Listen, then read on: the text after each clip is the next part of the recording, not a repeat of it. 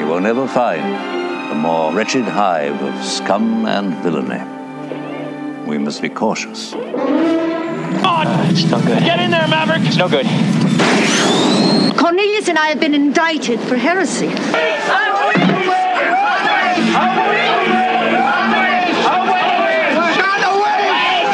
It is evil. It is so evil. It is a bad, bad plan. All right, let's see. I've got my notes. I've got my water. I've got children outside the door making all sorts of noise.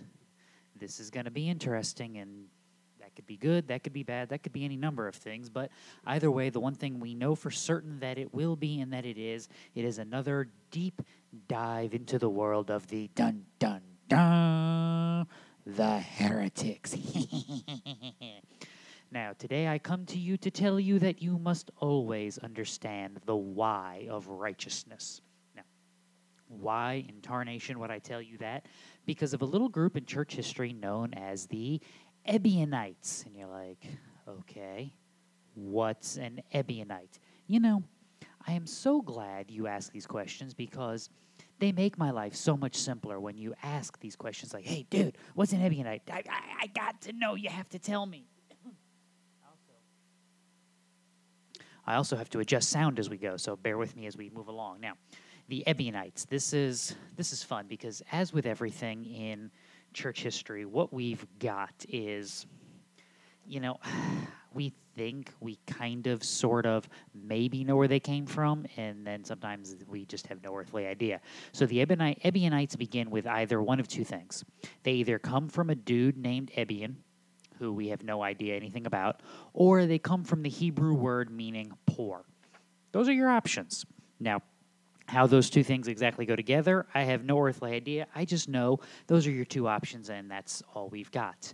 Now, what do we know about them? We actually know quite a bit. And the reason we know quite a bit is because everyone, and when I say everyone, we'll cover this in a minute, I mean everyone condemned these guys as heretics. So, did they have any sacred writings? Did they have any books that they followed? Yes, they did. They followed, first of all, the Tanakh, what we would call the Old Testament, the threefold division of the Old Testament: the Torah, the Ketuvim, and the Nevi'im.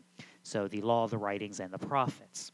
They also held to a book known as the Gospel of the Hebrews. Now, the fun thing about this is we don't actually know if this is its own book or if it is a truncated or shortened version of the Gospel of Matthew. Either way, if it is a portion of the Gospel of Matthew, this would make sense, seeing how the Gospel of Matthew is the gospel written to the Hebrew people, so to speak. You've got to remember, when we're dealing with Gospels, audience matters. These guys weren't just writing a book, be like, hey, I got an idea, let's write a gospel and do something fun. No, they were actually writing to an audience. Mark, chronicling the sermons of Peter, is writing to the Roman world to present Jesus as a savior and as the ideal of humanity, which he was. Luke, following around Paul and interviewing people, is writing a gospel to encourage the brethren, especially Gentile brethren, knowing that Jesus is the Savior of not just the Jew, but also the Gentile. John is writing at the end of the first century so that you would believe. He's writing to a post-apostolic world. Matthew, which I still contend is the first written gospel, is writing to a predominantly Jewish congregation, a predominantly Jewish world, trying to convince them that Jesus is the Messiah, the promised Christ of the Old Testament. So it makes sense if you're an Ebionite that you would hold to that. Why? Because of the beliefs of the Ebionites. They are they're the heirs of the Judaizing controversy. They practiced circumcision. They followed the dietary laws of the Old Testament. They believed in the ritual observation of Old Testament laws, catch this, for justification. I'll come back to that in a minute. They also rejected the virgin birth, they rejected the divinity of Jesus, and they explained the miraculous workings of Jesus through one of two philosophical hoops that they would jump through, either separationism or adoptionism, which we'll kind of explain as we go through all this. So either way, what they fully believed was, in order to be a Christian, you first had to be Jewish, and really, in order to be a Christian, you had to be Jewish. Now, Why do we call them heretics? Well, we mentioned a second ago, everybody called them heretics. And by everyone, I mean literally everyone. Polycarp, Ignatius, Justin Martyr, Irenaeus, Hippolytus, Tertullian, Origen, and Epiphanius. So this is like a who's who roll call of the first really 2 centuries of Christian apologetics, talking about the 1 to 300s and beyond even. Why is this condemned? Well, catch this. Based on my description of their beliefs, it should be fairly simple to understand why it was condemned, but let's put it into a historical and biblical framework. So let's start with Hippolytus. This is our man. Again, his book, The Refutation of All Heresies, which I contend that's an ambitious undertaking, but he writes this. The Ebineans, however, acknowledge that the world was made by him who is in reality God. But they propound legends concerning the Christ similarly with Cerinthus and Carpocrates.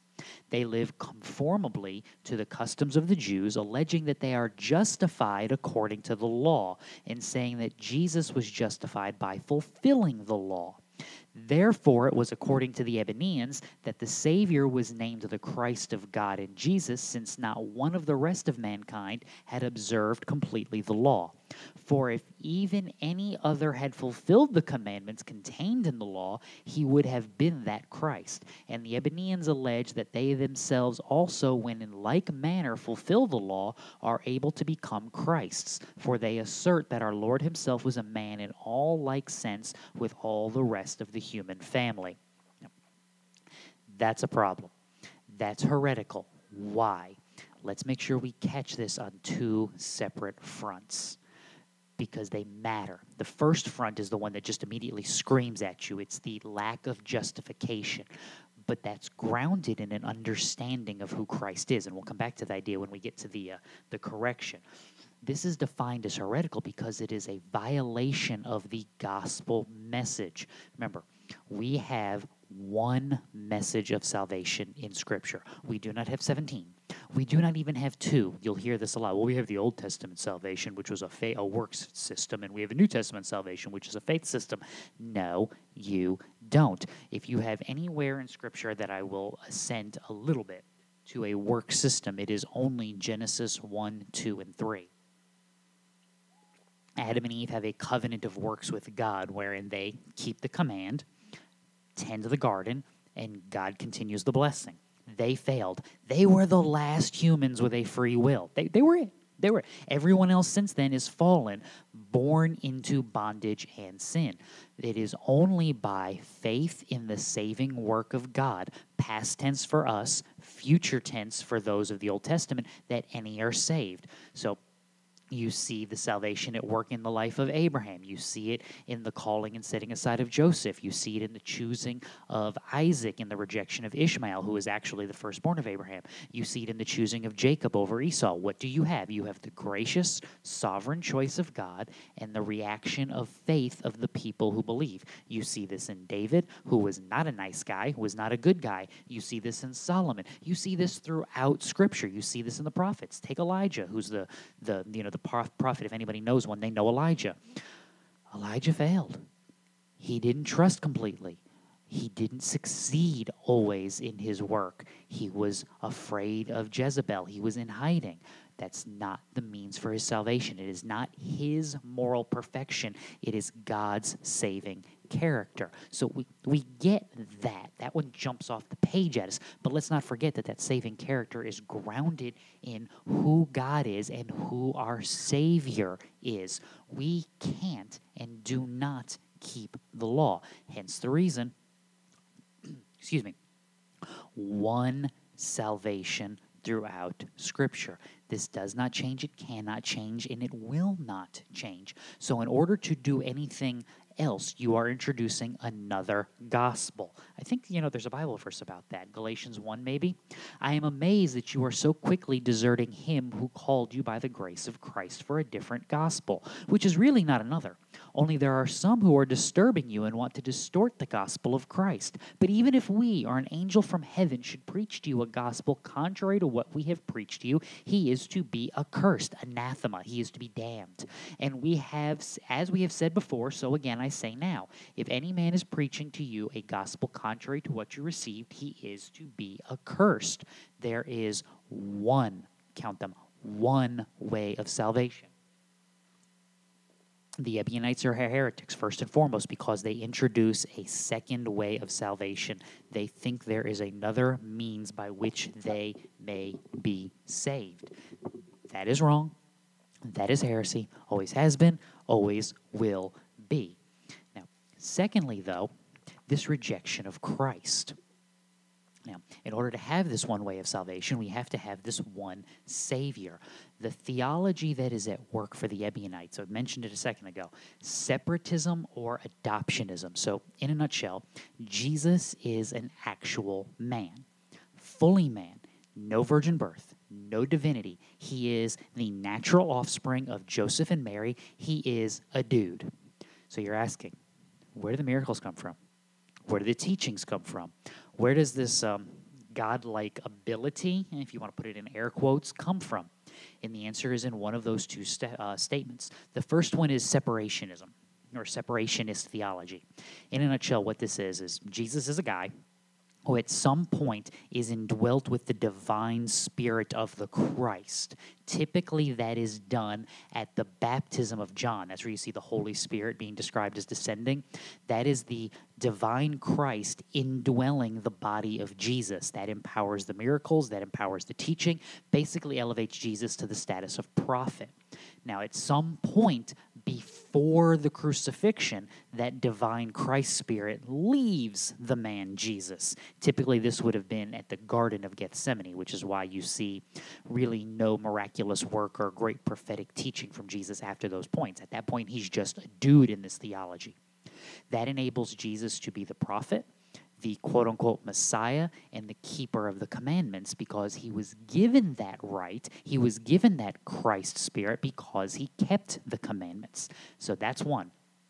The second is an adoptionism idea, or an adoptionist idea.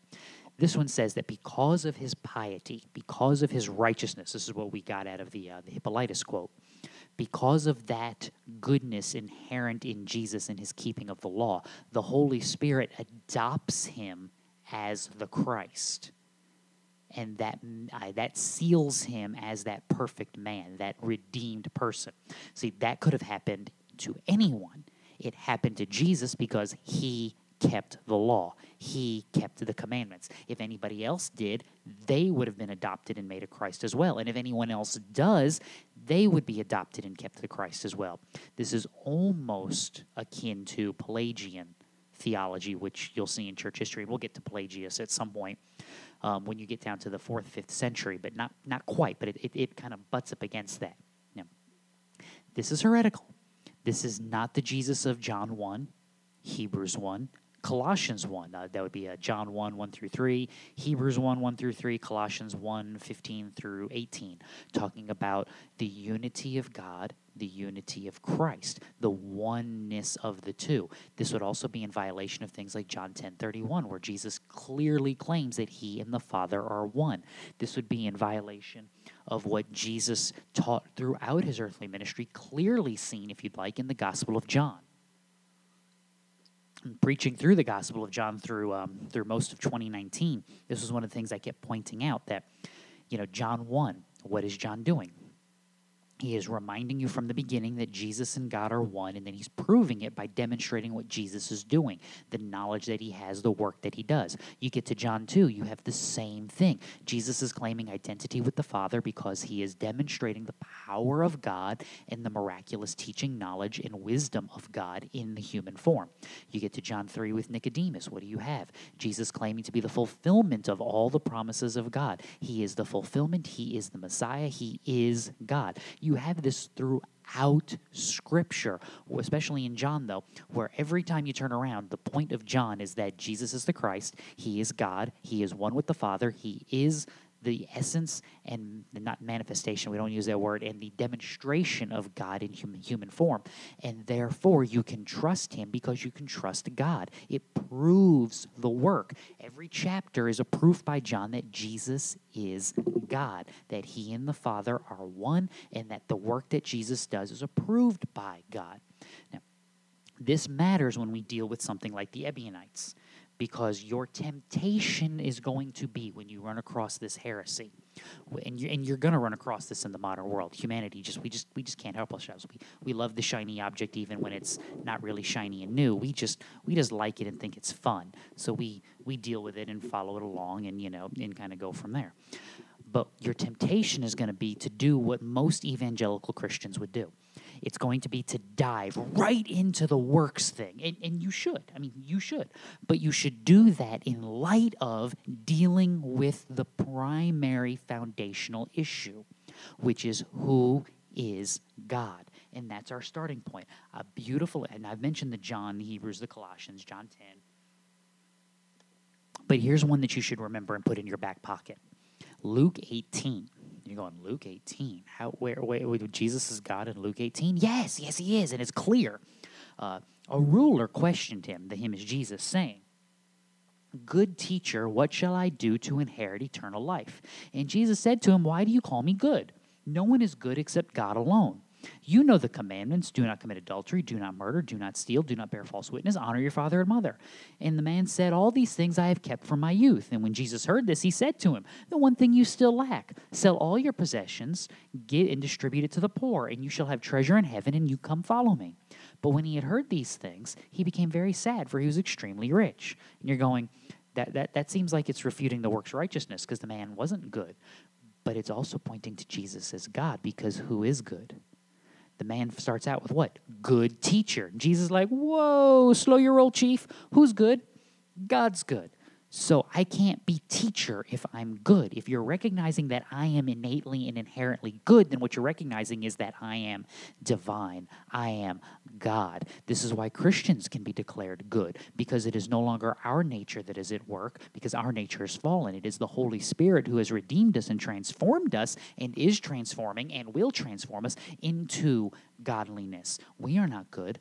God is good, because God in Christ has redeemed us by dying on our behalf. This is the understanding of Christian theology, and this is the switch from who we are to who God is. That's foundational for understanding the problems here. Get God wrong, and you get everything else wrong with it.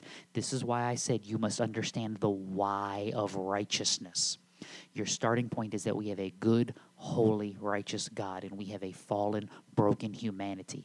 We cannot cross that bridge. The why of our righteousness is not because we have kept his laws. It is because he is indwelling us, and he is empowering us, and he is good. So that now gets us to the second point. Well, God gives me this law. Can it save me? And the answer is, well, of course it can't. And this is just one of those duh moments of Scripture, because it was never intended to. Galatians 3. Abraham believed God, and it was reckoned to him as righteousness. Therefore, be sure that it is those who are of faith who are sons of Abraham. Scripture, foreseeing that God would justify the Gentiles by faith, preached the gospel beforehand to Abraham, saying, all the nations will be blessed in you. So then those who are of faith are blessed with Abraham the believer. Paul's quoting back to Genesis 15 and to Genesis 12 to say what? It's not the law that saved Abraham. It's faith that saved Abraham. It's not the law that saves you. It's faith that saves you. I mean, this was part of Peter's speech in that Jerusalem council that we mentioned. The apostles and elders came together to look into this matter, and after there had been much debate, Peter stood up and said to them, "Brethren, you know that in the early days God made a choice among you that by my mouth the Gentiles would hear the word of the gospel and believe. And God, who knows the heart, testified to them, giving them the Holy Spirit, just as he did to us also. And he made no distinction between us and them, cleansing their hearts by faith. Keep in mind why this is important. The Gentiles aren't keeping the law. The Gentiles aren't following the commandments. Now, therefore, why do you put God to the test by placing upon the neck of the disciples a yoke which neither our fathers nor we are able to bear? But we believe that we are saved through the grace of the Lord Jesus in the same way they also are. So what's the conclusion? The bare minimum of the law.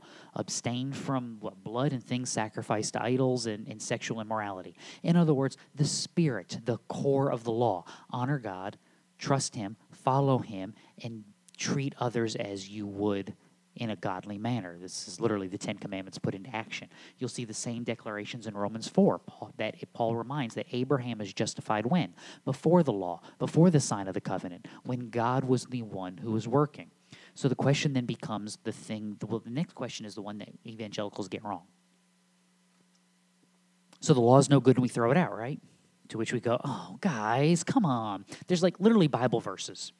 What shall we say then? Is the law sin? Romans 7. May it never be. On the contrary, I would not have come to know sin except through the law. For I would not have known about coveting if the law had said, you shall not covet. But sin, taking opportunity through the commandment, produced in me coveting of every kind. For apart from the law, sin is dead. In other words, was I not coveting before the law said don't covet? No, of course I was. I was coveting, I was lying, I was stealing, I was cheating, I was murdering, I was blaspheming, I was all doing all sorts of things. But when God puts it down, what do I now know beyond a shadow of a doubt?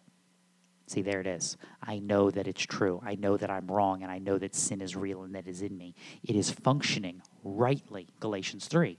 Why the law then? It was added because of transgressions, having been ordained through angels by the agency of the mediator until the seed would come to whom the promise had been made. Now, a mediator is not for one party only, whereas God is only one. Is the law then contrary to the promise of God? May it never be. For if a law had been given which is able to impart life, then righteousness would indeed have been based on the law. But the Scripture has shut up everyone under sin, so that the promise by faith in Jesus Christ might be given to those who believe. Before faith came, we were kept in custody under the law, being shut up to the faith that which was later to be revealed. Therefore the law has become our tutor to lead us to Christ, so that we may be justified by faith. Now that faith has come, we are no longer under a tutor. See, the law does its job. It reveals sin. It points to my lack of righteousness. It points to the righteousness of God and calls me to cry out for a Redeemer. Therefore, the law is good. It accomplishes its goal. So again, you're looking at me and you're saying, but Michael, doesn't that mean as Christians we throw the law away? We don't need it anymore? No. Au contraire, mon frère. Ephesians 2, for by grace you have been saved through faith, and that not of yourselves, it is a gift of God, not as a result of works, so that no one may boast. For we are his workmanship, created in Christ Jesus for good works, which God prepared beforehand so that we would walk in them. Question, what's a good work? See, if you tell me to love God and love my neighbor, you know what you've just quoted to me? You've quoted to me the law.